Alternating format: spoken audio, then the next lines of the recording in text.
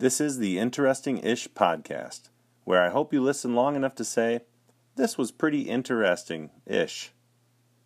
My name is Rick Meyering. I'll find the interesting stories, and you keep listening. Stick with me, folks. I'm still talking myself through this. All right, once I have recorded something, then I can save it and add it to an episode. Hey, what's up, podcast world? This is Rick with the Interesting-ish podcast. Happy New Year to you all. It is the year 2019. Super stoked for both my guest on this podcast, but also a few things ahead in the new year.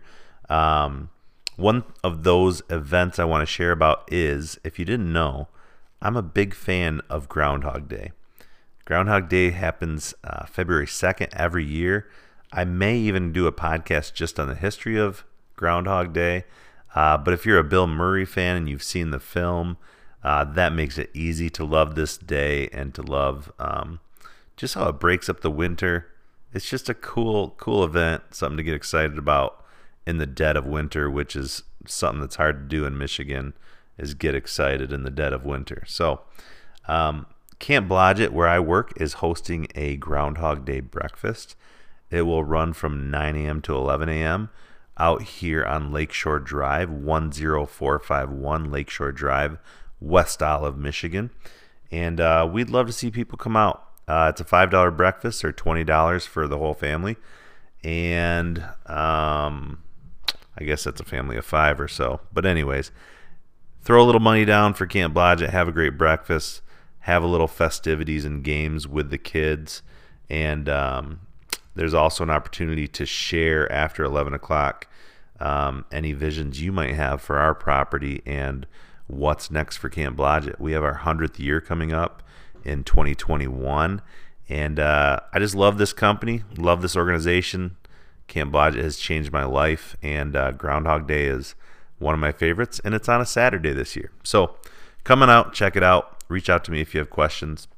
And moving on, we have on today's podcast Mark Dykema. Now, Mark loves the show The Office. He loves owning and running 3 coffee shops in West Michigan. He gets into beekeeping. He loves his family. He loves his church. It turns out that he loves the Enneagram as well. Through the Enneagram, Mark learned he is a number 7 enthusiast. And we will talk a ton about the Enneagram. Please know in this podcast, both Mark and I are very level 101 on the Enneagram. But it is an interesting conversation. It's a comical conversation. And then we get into just how he navigates being an enthusiast and being passionate about lots of different stuff. And if you're a person that feels like you wrestle with ADD or getting passionate about stuff and setting it down and not finishing projects, Mark talks a lot about his own experience with that. That doesn't mean you're not a number 9 like myself, because we also wrestle like that. But just a great conversation about his career path and living the life of an enthusiast. Mark is the perfect kind of guest for the Interesting-ish podcast because we cover all sorts of topics. We will begin with his favorite show, The Office, and we will end with him infiltrating the podcast world with his new podcast called Enough to Be Dangerous. Can't wait to hear about it. Looking forward to hearing any feedback. Thanks so much for listening, and I hope you enjoy.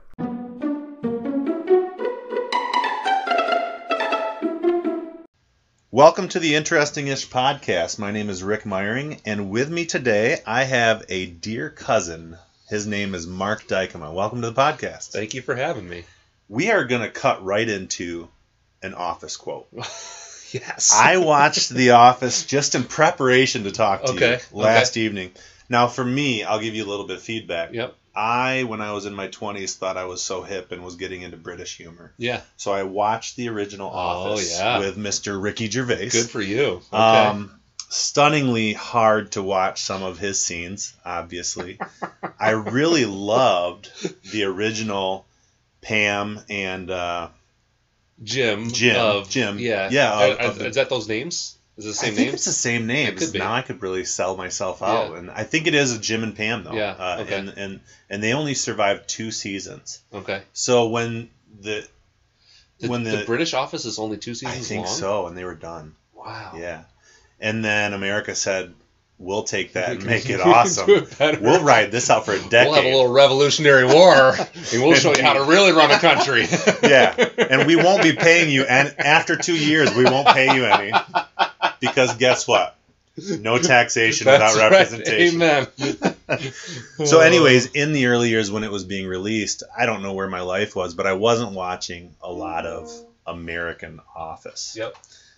Anyways, in my adulthood now, I have Netflix and they'll have it on there, so I watch it. Last evening, Dwight started a fake fire in the office, right? Who has the heart attack? Stanley. Stanley has a heart attack. Yeah. So out of that, they have to do first aid CPR classes. Yeah. Michael doesn't agree with it at all. Yes. They're pushing through this. He is arguing whether or not the dummy who has no arms and legs should even be saved. What quality of life is there anyway? Just so much wrong with the scenario. So suddenly Dwight assesses, is the dummy dead? Yes. He proceeds to get a knife off his leg. Open it up. Minutes to harvest. Only minutes to harvest the heart. He proceeds to cut the face off, put it on like he's what, Jason? From Halloween? Yeah. People are losing it. Clarice. Yeah. It cuts to they're in the office at corporate with David. David says, "Did you have to cut the face off the mannequin? This cost us $3,500. To which Michael says, $5,300 for a mannequin. Case in point, and so they had this perfect pregnant pause after this. The whole room looks at Michael, then they move on. Not going to address that you were off by $1,800. My case in point is, I didn't even have to provide the punchline. Yeah. Why do you know so much of The Office? Oh, man. That is...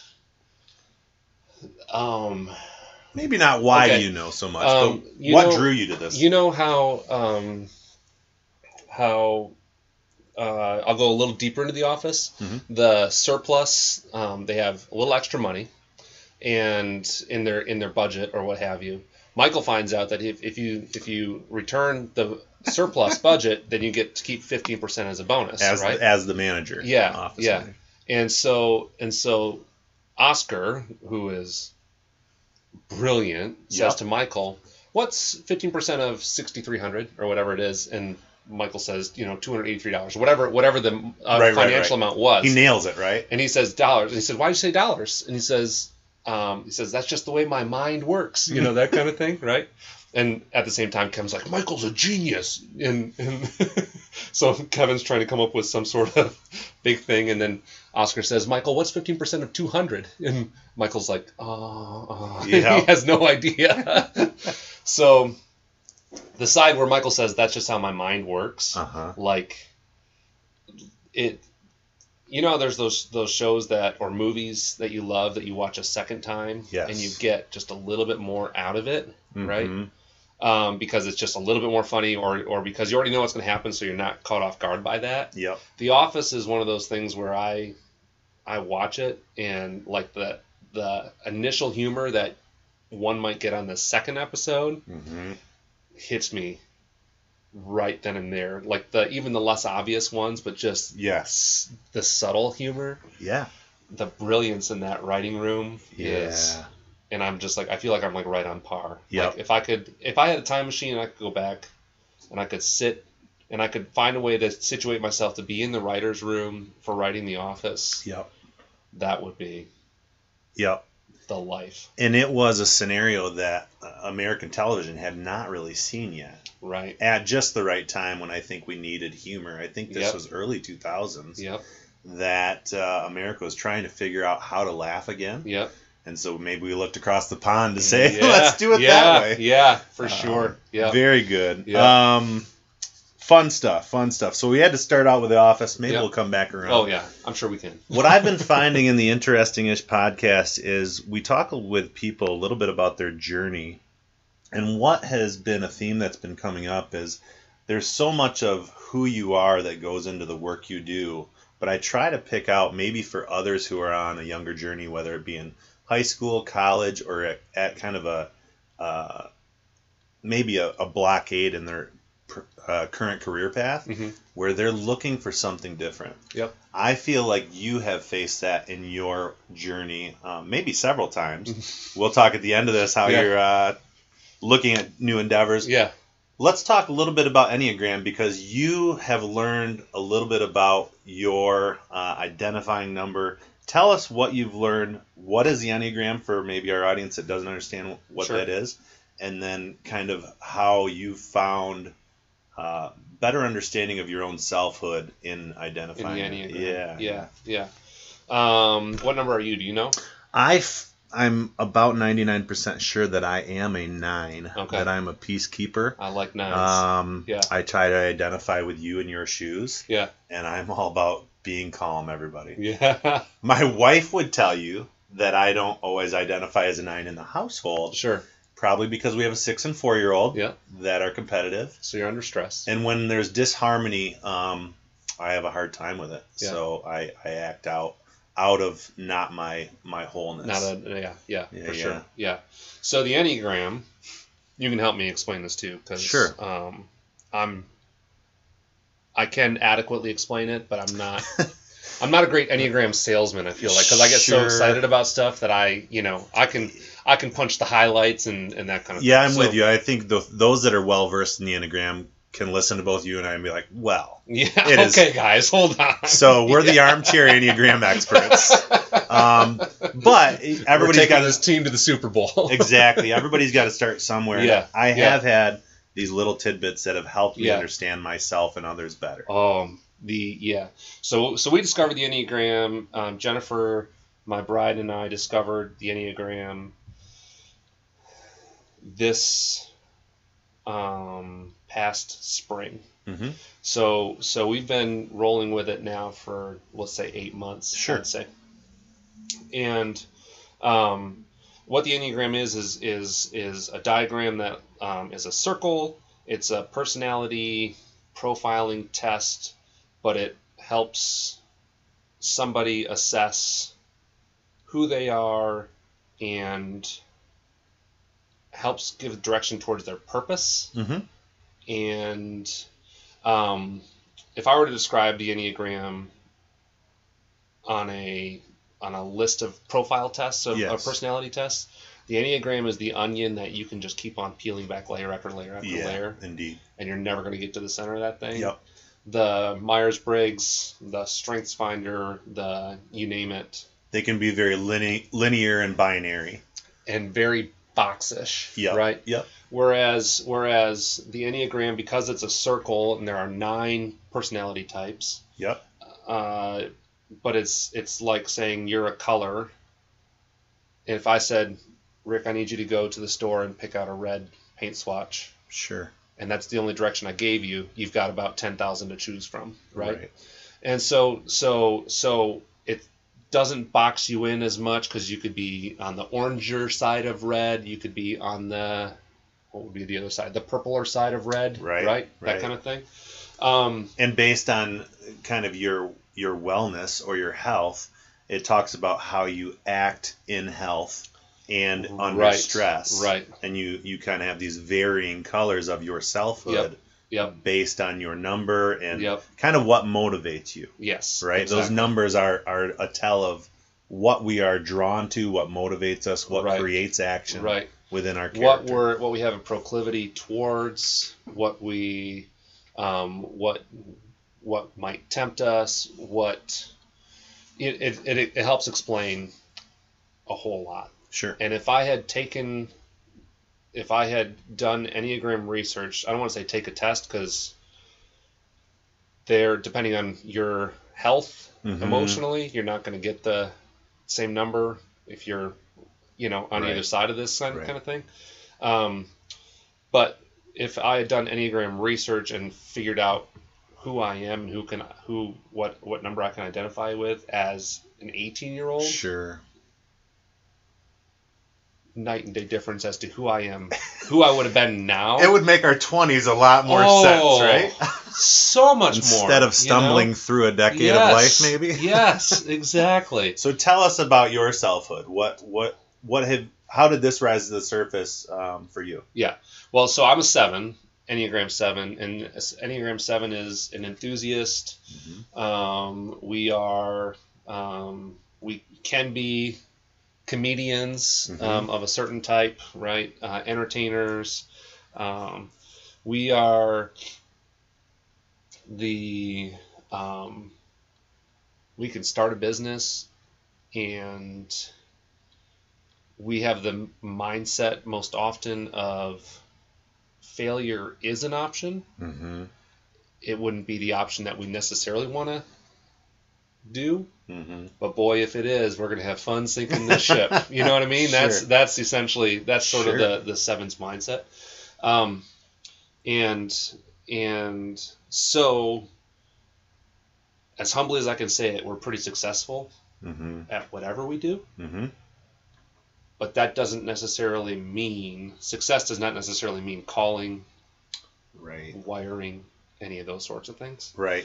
So out of college, I started out as an insurance agent, and my father-in-law was and is an insurance agent. Sure. And so it seemed to fall in line. He owned his own agency. I started my own agency essentially as a subcontractor kind of thing. Yeah. But I was doing my own customer service work and quoting and writing the policies and the entire Right. the entire bill, right? Right. And out of college, this makes sense. You have a wife.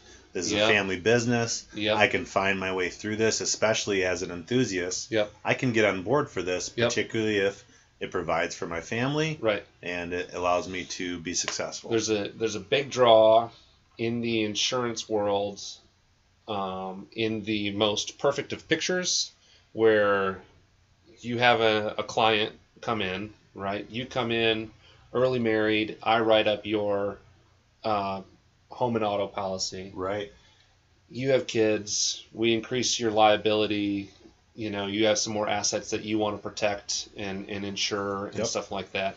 And year after year, the only thing you're doing is 16 years after your kid's born, you're calling me and adding a vehicle and a driver to Sure. your policy. That's driving up your premium. But otherwise, you're relatively hands-off. Yep. And you get this renewal premium coming in where the commission isn't as good as a new business thing because the incentive is to write new business. But it's sort of this picture of you're writing new business, but you've got this foundation that keeps on growing. Yep. So that when you're 35 years old, you can just pick your nose all day. Right. if you You've want created an insurance Yeah. portfolio Yep. that is residual Yep. income. And then it's like it's your crock pot business, set it and forget it. Mm-hmm. And that is the reality of many insurance agents if all they do is hustle. Mm-hmm. And if they really like insurance. And for you, at that time, you did not know you were an enthusiast, Right. but you did know that you had a brain that was looking all over the place. All the time. You were seeing things, and I see you today, and I, even prior to knowing you as an enthusiast, I knew you as a cousin. Yeah. And I would think, man, this kid is younger than me, but he is a go-getter.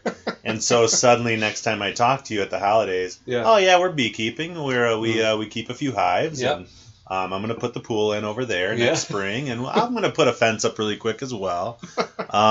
Fence isn't done, by the way. Yeah.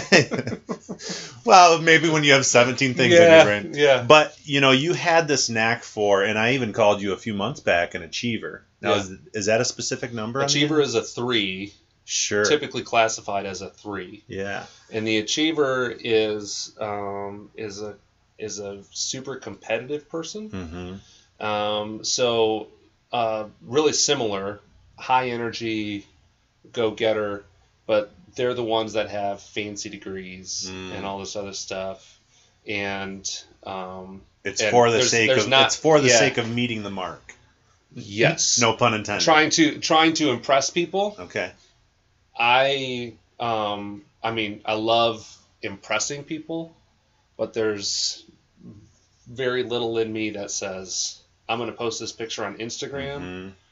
because I'm going to see how many likes it can get. Yeah. I'm going to post this picture on Instagram because I think it's hilarious. Sure. And I think people are going to have a lot of fun seeing it. Yeah. Right? You get a rush out of that initial idea with hobbies or careers, right, or whatever it may be. Yep. You get a rush out of, oh, this is sweet. I'm pumped up. Right. This is getting me going. Right. Yep. Yeah. And so, I mean, I went into insurance headstrong, Okay. full bore. 2 years in, now I'm getting the phone calls about accidents that have happened, or, you know, so-and-so's car broke down, so I need to change out this car, this and that. Oh, I decided to buy insurance online, some flimsy tinfoil policy that's, you know, barely protect me, and so, you know, you're a rip-off scumbag of an agent and that kind of thing. Gotcha. And that was tough. And so a buddy of mine and we started to, I had him over with Grandpa George's. I raided his garage. Yes. And because Grandma was making him get rid of all this stuff, so raided his garage and got plywood and boards out of it. Yes. And had a buddy come over, and he and I made cornhole boards. Mm-hmm. And we both went to Hope College, so we painted them up Hope colors and all this other stuff, and Hope H on mine, and he got the Hope anchor painted on his and stuff like that. Awesome. Looked great. He's like, hey, I want to make another set for my buddy's wedding, so I'll buy the wood. We'll make, when you buy a sheet of plywood, you get enough to make 4 boards or 2 sets, right? Mm-hmm. I had learned to sew just to sew these bags, so I learned to sew, and I'm like, I can sew more bags. That's not a problem. Is this to the point you ended up with 6 sewing machines? 8 sewing machines, yes. And yes. you're looking for the right stitch? What's going on here? Well, that was, that's because certain machines do certain kind of seams. So I had sergers. How much do you know about Grandma's sewing stuff? Minimal. I had sergers, which is the edge that's typically found on the inside of a sleeve. Okay, sure. Cuts the fabric and then does a wraparound seam. Yep. So I had sergers. Those could serge. Those could put a lot more threads in at a lot faster pace. So that's putting an interior seam inside the thread so that the exposed piece is a nice line. Fold. Yes, exactly. Yes. And I had 4 of those machines because they're the ones that if you look at a machine, they got like that antenna coming up, and they got the 4 or 5 strings coming down. Okay. Yeah. And if you snap a string or something like that, the wire, like the thread goes nuts. And if you want to restring it, you need some sort of fancy degree in order just to thread these things, right? And so rather than spending all my time threading them, I went Henry Ford style, and I just bought 3 of them, used, great condition, and 3 or 4 of them. I had 4 of them, I think, at the end. And I would just, if I had bags that needed a white, because you can sort of see on that fold, particularly with the cloth that we were using is pretty thick, so you can see that outer thread color.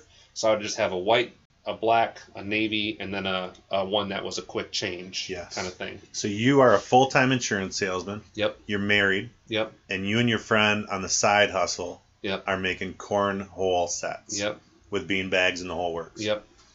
Once you got to the end, tell me how many did you make in that final year? Final year, well, I had our cousin Lance and some of his buddies come over. We were in the garage. I bought a pallet of plywood. I had left the insurance world at that point and was moving on to opening a coffee shop. But between leaving insurance and getting to turn on the open sign, there was no income. Sure. So I needed some income of some sort that was going to be more than just some side hustle income. Right. And this wedding here or these pals there. Whatever. Yeah. So I mortgaged our tax return, having just had our second and getting a somewhat decent tax return. Bought a pallet of plywood, 2 pallets of 2x4s, had these boys come over, bunch of high energy 18-year-old kids. Right. who can eat a Subway footlong sub in about 30 seconds flat. I kid you not. Those kids inhaled the lunch that I brought for them. Wow. So anyway, but we put together 260 boards in 2 days. 260 cornhole boards, primed, holes filled, legs on, everything. Holes, big 6-inch hole cut, everything like that. And then spent the entire summer designing, painting, selling, and then with Andy's help on the painting production side. Yep. He did most of that. I did some of the, I don't, higher end doesn't sound right, but the more intricate custom work where Andy was pounding out the boards that had 2 colors, or we sold the raw Detroit material Tigers, stuff. Detroit Tiger D's, like hotcakes. So he could just had 12 of those boards lined up, and you can just run around with a spray paint can and spray it all down, that kind of thing. And you had the ones that said, "I want the family picture on our cornhole set." Yes, exactly. Yes, I had to hand paint a salmon on one. We had steel cases, 150-year anniversary, I think, or something like that, and that logo was. I mean, when I put it onto my computer, that logo was, I think, 200 and some odd colors when it tried to like itemize everything out, So just hand painting in all these different things, but what was really helpful with that, we had done that. There's probably a 3-year overlap of insurance and that business. We called it Bag Boys. Oh yeah, yep, I remember that. Yeah. And what was really helpful with that was I learned Facebook marketing. I learned customization for customers and stuff like that. That's not necessarily a skill that insurance taught me, right? And then vendors, because we started having to buy thousands of pounds of dried feed corn at a time. Yeah, to fill thread, your bean bags. Yeah. Fabric, I mean, all of that kind of stuff. So you're learning about pricing and raw materials. So much inventory. Stuff. So much. Yeah. So many skills just in this little side hustle. And so it was kind of a glue or a catalyst between 2 industries for you. And the biggest thing was my parents are partners in the business. Yeah. We own or working on building our 4th franchised coffee shop. Yeah. And they're not cheap to open, right?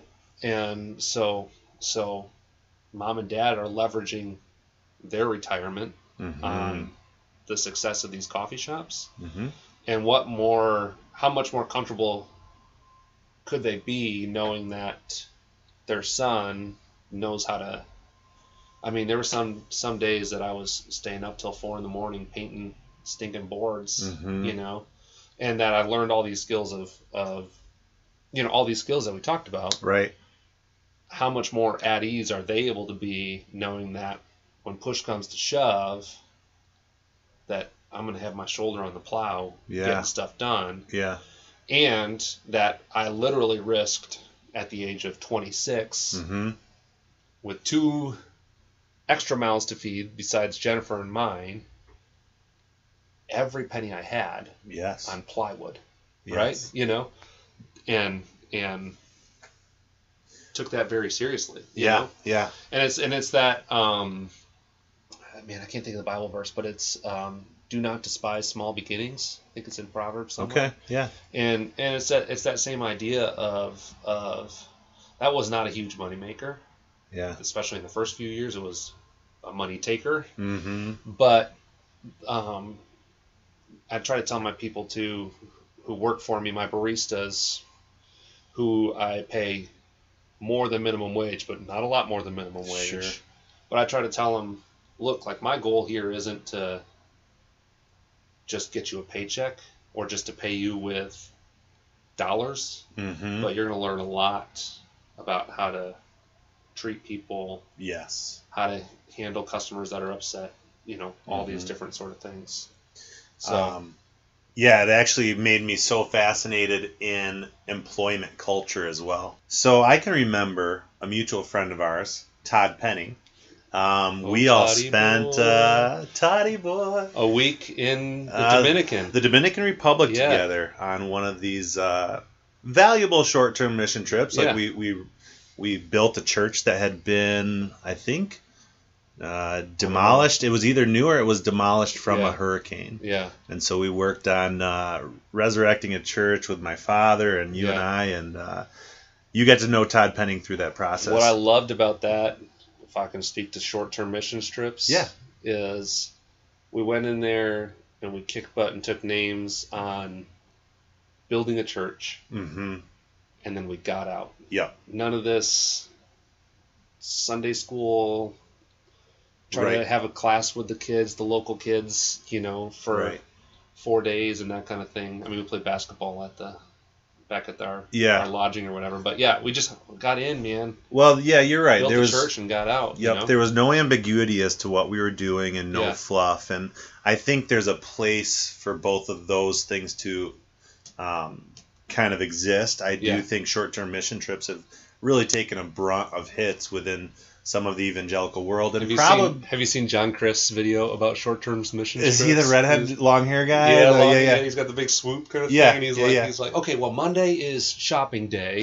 Tuesday is beach day. Right. Wednesday, we're going to do a little bit of service, just a little bit. And then, it's hilarious. Just a little bit. It's hilarious. He totally touches on these misnorms. But for the sake of their value, man, it was such a great experience that we received so well as we're able to give. But, so we meet Todd.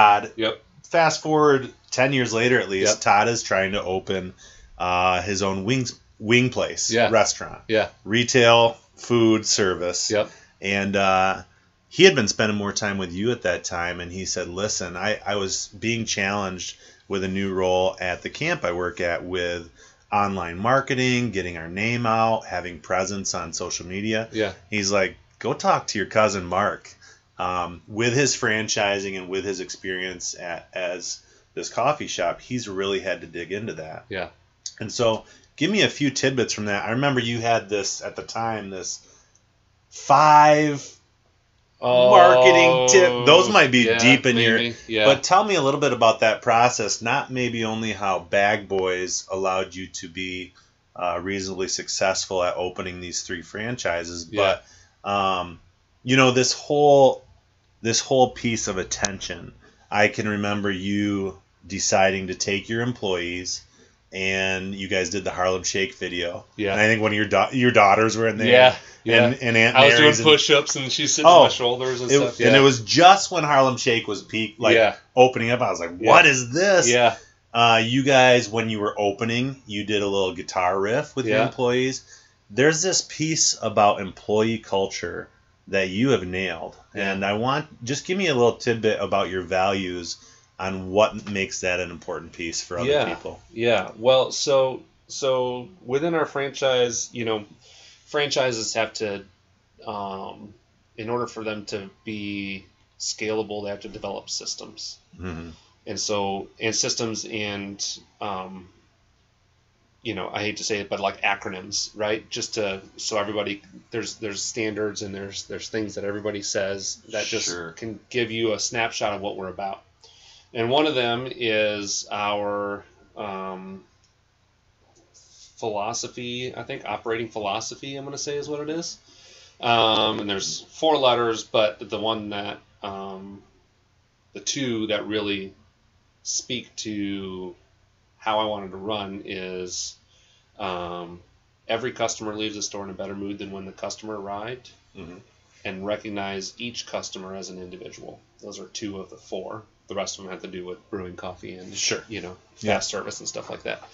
And it didn't take me long to realize, well, my biggest marketing dollar is my labor line, not my printing coupons or Facebook marketing or anything like that. Billboard use on the highway. Because you can have the fanciest billboard that's going to ring them in at least once, but if you got nothing going on, you got emptiness inside your stores, they won't be coming back. Then in your customer service people aren't handling it, then they're not coming back, right?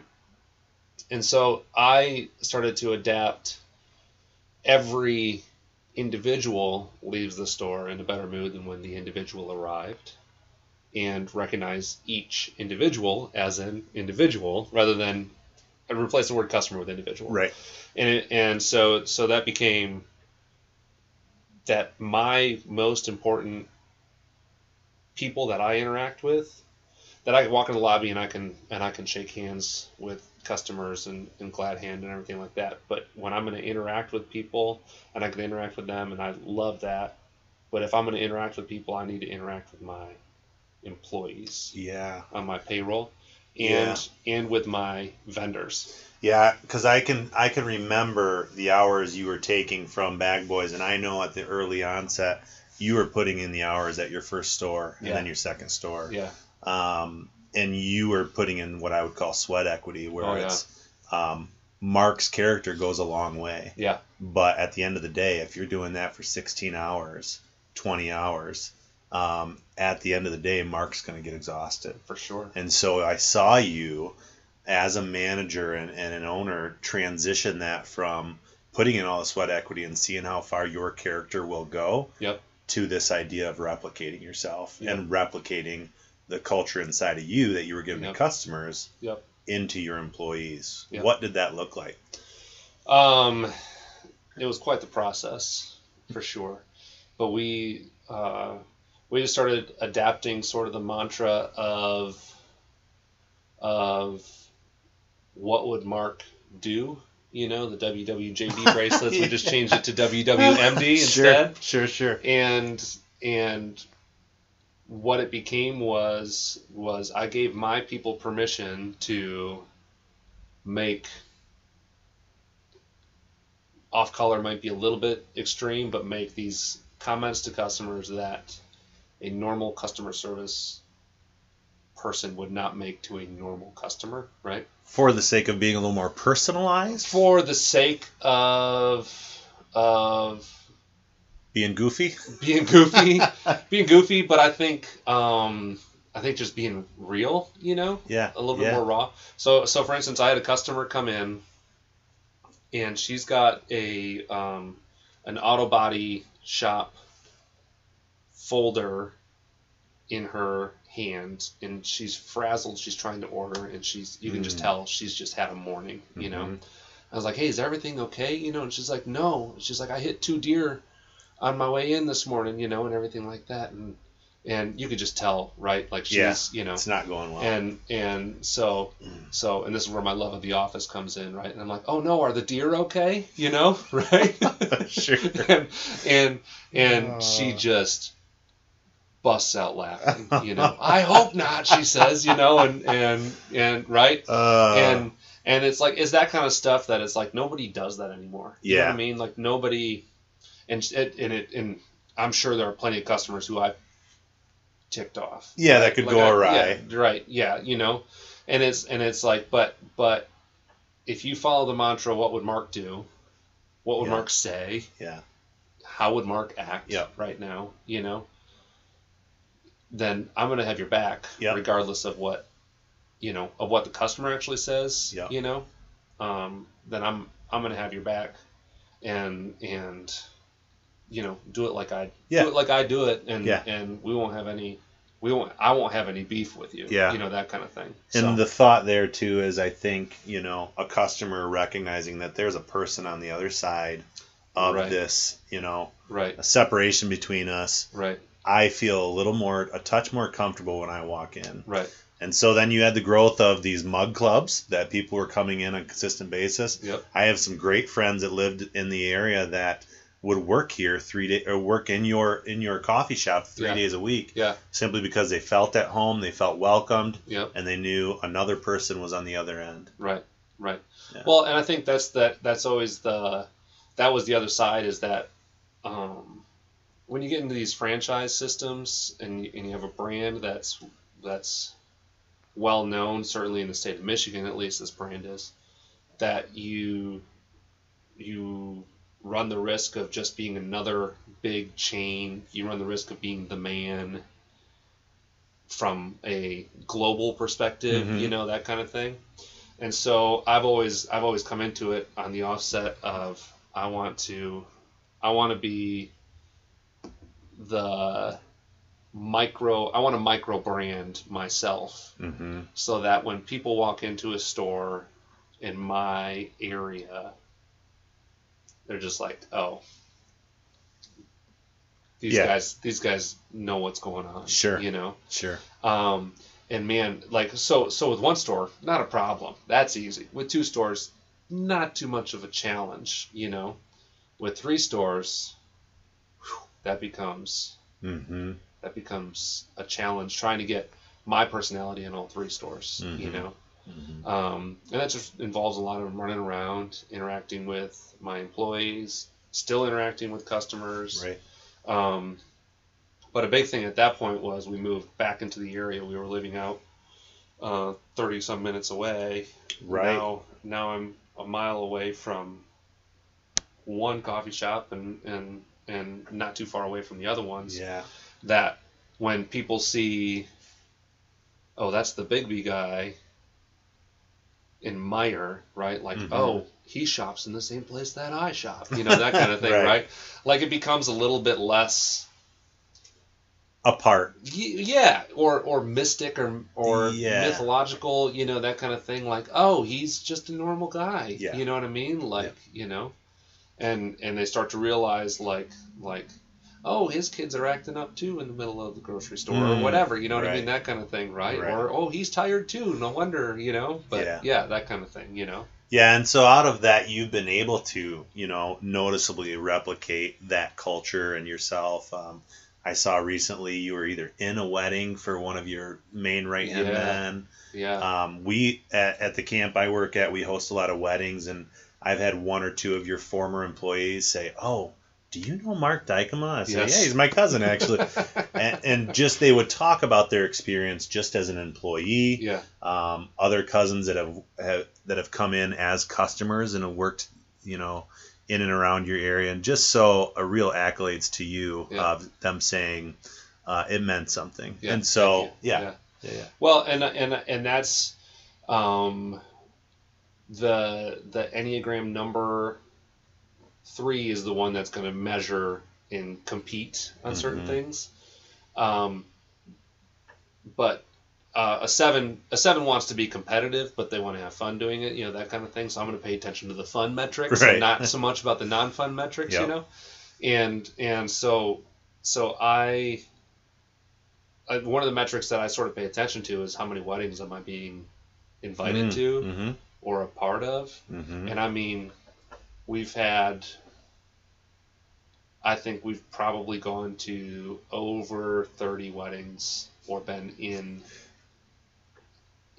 I'd say probably a dozen of those, and then attended the other 18. Yep.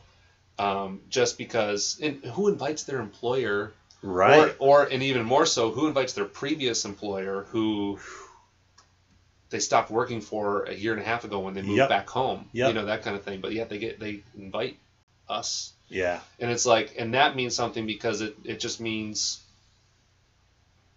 that we're pouring into people, and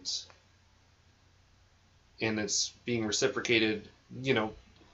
Invited to the wedding is sort of the an indicator of it, but it's like, it's knowing that we're doing that well means that when I'm gone for a week camping with my family, I don't have to worry about a thing here. Right. You know? Right. And they aren't going to be stealing from me, and they aren't going to be talking badly about me, you know? Right. And the whole place isn't going to become this completely different place within 7 days of my presence not necessarily being in that store, you know, that kind of thing, right? Yeah. That's a big blessing. That's awesome. Yeah. Well, I want to leave some space for your enthusiast self, because there's a few new endeavors on the horizon for you. Sure. I want to transition into 3 questions that we end every podcast with. And we begin with what is good. Secondly, we talk about what could be better. And thirdly, we talk about what's next. So beginning with what's good in your life that makes you come alive each day? Man, what is good? Well, there's just so much there. I mean, 4 kids that are healthy. Can't complain about that. 60 employees that just work their tail off for us for not a lot of money, you know. Yeah. That's super good. Not missing any meals, and the businesses are going well, and yeah, there's just so much good that it's almost overwhelming, know. Yeah. And I love to ponder when I'm emotionally healthy. I love to ponder what's good. Yeah. Yeah. And yeah, I mean, what gets me up in the morning is knowing that today something new and exciting is going to happen. Some new conversation is going to happen. Yeah. That I didn't anticipate happening. I'm very, very gifted at being asked what time it is and telling people how to build a clock. So I run into a customer, and 45 minutes later, I've just found out all sorts of interesting things about them. Yeah. And just the flexibility to have to do that and not have to worry about running to the store to get more milk, or where the next meal is going to come from. Right. And whether or not my kids are being taken care of. Yeah. We homeschool, so I know that they're being taught really well. That their teacher is very attractive. I can say that much. So parent-teacher conferences are tough for you to focus. Yes, exactly. Yeah. I can finally tell people I'm sleeping with my kid's teacher.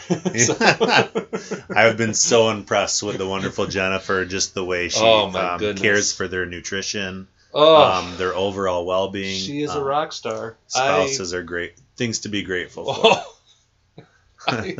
I could not imagine what kind of a mess I would be if that woman wasn't a part of my life, So, yeah. Well, a whole trajectory away from that, because nothing could be better. Nothing could be better. Yeah. Let's talk about. I avoid the word bad, but I talk about what needs mending in this world. Sure. So we talk about what makes your heart come alive when you see things that could be better, and you want to get involved in that. Yeah. I try my best to not be cynical, right? Cynicism as part of the Enneagram.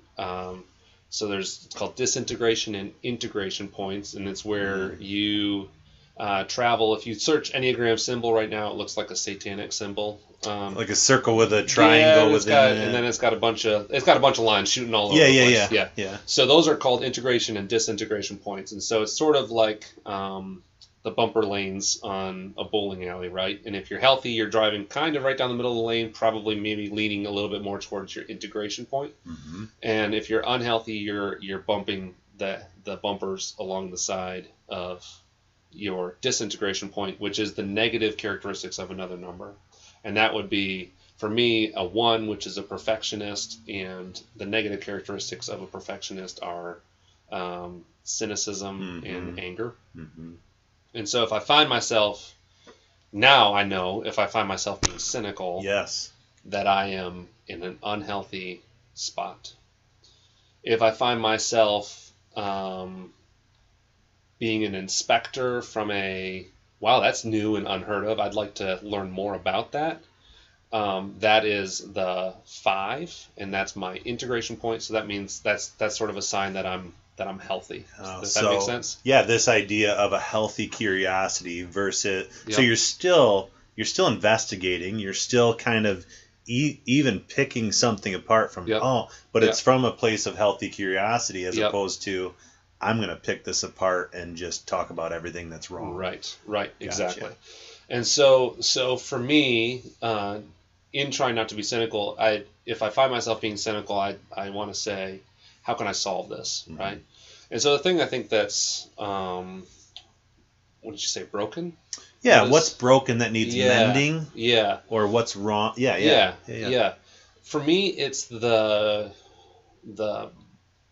binary assumptions of other people. We've got a 2-party system that disagrees about everything.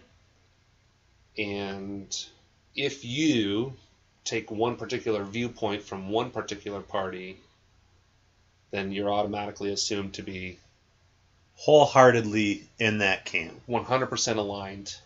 You are very black or white in that camp. Yes. And if it doesn't happen to align with, even if we disagree about this one particular point, and we might, I'm not going to even give you the chance to see where we do find alignment, right? That kind of thing. Yep. And it's disheartening, and it's frustrating. Yeah. And then sort of the blindness to the binary thinking on the other side of that. You know what I mean? That kind of thing. I don't know if that makes sense, but it does. When I've asked that question to several individuals over the last few months, somewhat of the same theme comes up. Yeah. Of we have an inability to treat the other with goodness and kindness. Yeah. Simply because we're seeing people so much as the other. Right. Either you're in my camp and we believe these 7 things together. Yes. Or you are in that other camp and you have lost it. Yes. And it goes both ways. And you may have a nugget of wisdom that I could hear from you if I were willing to listen, but I'm not going to listen because we disagree about something completely abstract. Yeah. That doesn't even matter in some ways, that kind of thing, I rarely talk online with people about politics because it is just such it's that scenario. Right. And I spoke with a gentleman that was friends with my dad before he passed, and he, very staunch conservative Republican and very against some of the challenging, more progressive policies of our day. And so I would just see time after time where he'd talk about this. And then I saw him quote JFK. And I gave him a little nudge like, hey now. Quoting a Democrat. How about that? And, he said something very interesting to me that I had great respect for. And he said times were different back then. Yeah. And I would agree. But to his point, I think we had greater respect for those who we did find on the other side. Right. 10, 20, 30 years ago. Yeah. And I think we would all agree that we have to find that common denominator or more of those common denominators. Right. That is lost so much. Right. Yeah. So it does make sense. That's a good word. Yeah. Thank you, sir. Yeah. Good word from you. It came from you. Oh, okay. I'll take the credit, I guess.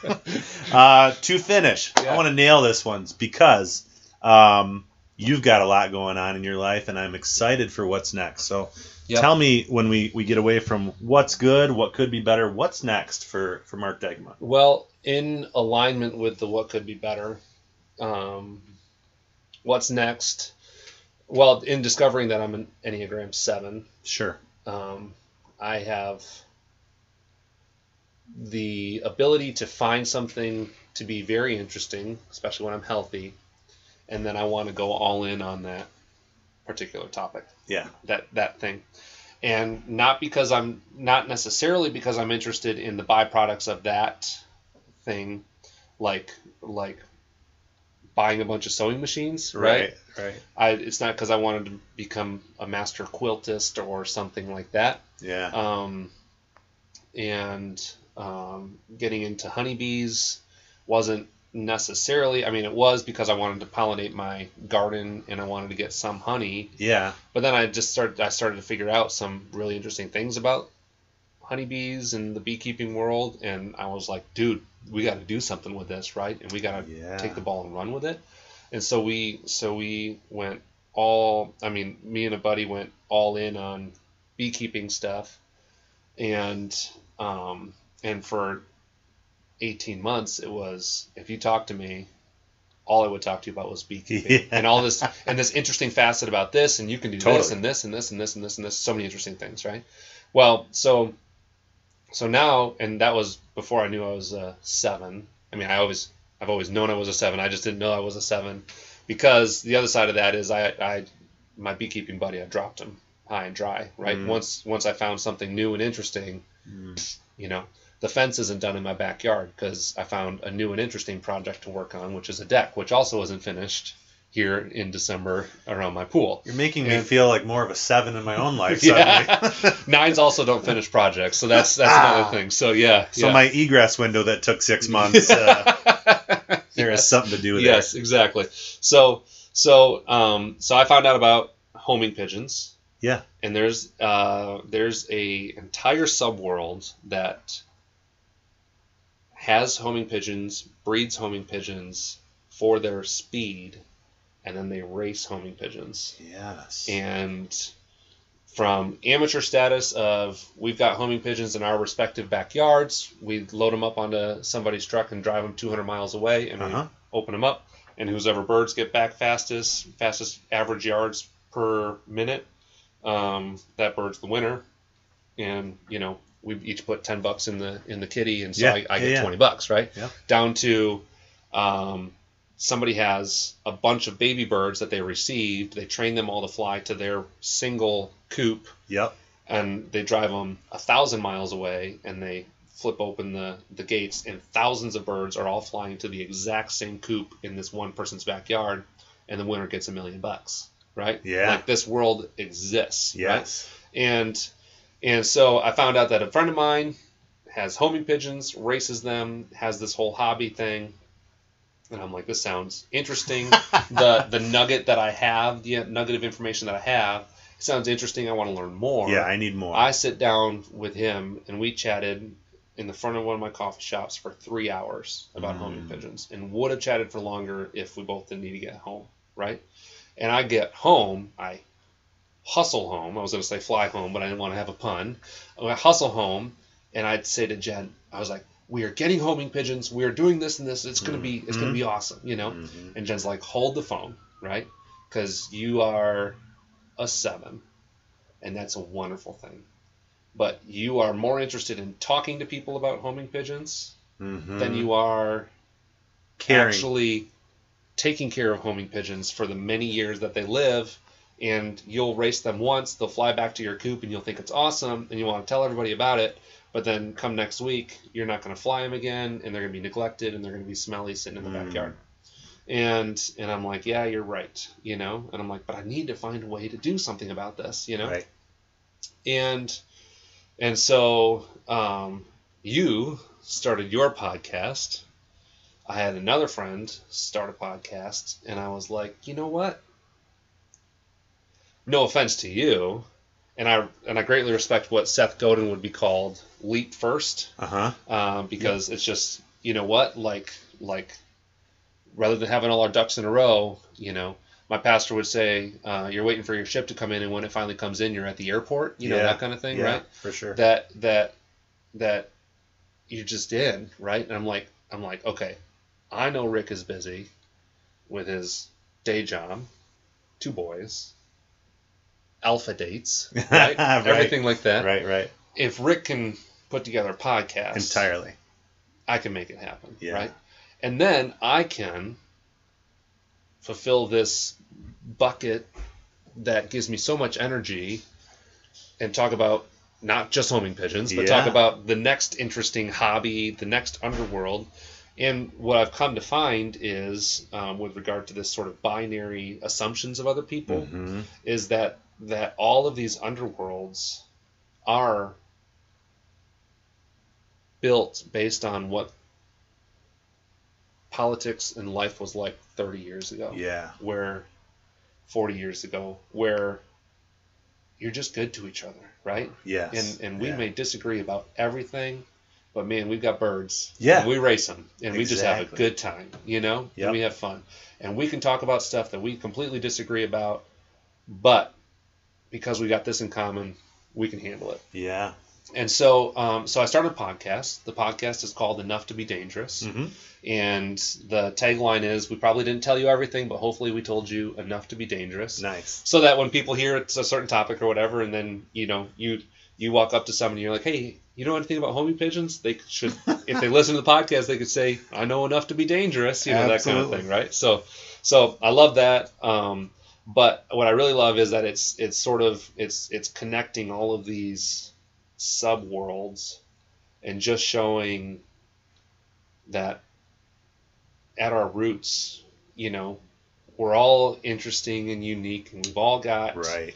Even if your job seems like the weirdest, most hocus pocus kind of thing, we've all got stuff that is all really, really important and can all sort of tie together. You know what I mean? Absolutely. I don't know if that makes sense. Yeah, absolutely. It does. And no offense at all taken, because for me, I had to jump into this. I'm a type of guy that looks at a guy like Mark Dykman and says, oh, he's got the website. Oh, he's asking for feedback. He's got a little like display on the website. Yeah. He's got an outstanding sound man who I'm about to meet. Yeah. But Easy on the eyes, too. very easy on the eyes. Doing a camp. Quite the individual over there. I don't know. Enter Andrew. Hello. But really wrapping up, I'm really excited about Enough to Be Dangerous, and also excited to learn from one another. Yeah. I had to build a crash course with Interesting-ish, just beginning to get content out there. Yep. Just beginning to get my voice out there, and of the same vein, so many people from different wealths of knowledge. Yep. That I just said, I want to capture their voice. Yep. I want to get it out, because I know there's other individuals where I can't create a coffee shop where the three of us, well, I could find a coffee shop in Holland. I know a place. Where the three of us could get together, but who has that time? Yeah. And the beautiful thing about podcasts and why everybody's doing them is because they're less of a commitment than a 20-minute video. Yep. If you have a commute that's 45 minutes, Yep. or you're on a train for 3 hours, Or you're walking your dog. walking Yep. that dog in the morning, Yep. you have an ability to put valuable information into your head Yep. that hopefully can just benefit the next person down the line. Exactly. So Exactly. that is my hope, and I'm super stoked for your guys' endeavor with this as well. So tell us really quickly where everybody can find you with Enough to Be Dangerous. Wherever you've downloaded Interesting-ish, you can Yes. download Enough to Be Dangerous. Awesome. So it's a orange circle. It's got a little call out to the Enneagram 7. It's my disintegration and integration lines are drawn across a circle, Awesome. and then it says Enough to Be Dangerous in the little space in there. And yeah, And there's an acronym website as well? yeah, etbdpodcast.com. So you can we find a little bit more there. Awesome. There's not a lot there, but you can find something there. So Well, we look forward to seeing how that develops, and sounds like you're going to have some great guests. it's going to be a good time. All right. Thanks for joining us on Interesting-ish, and we'll see you folks down the line.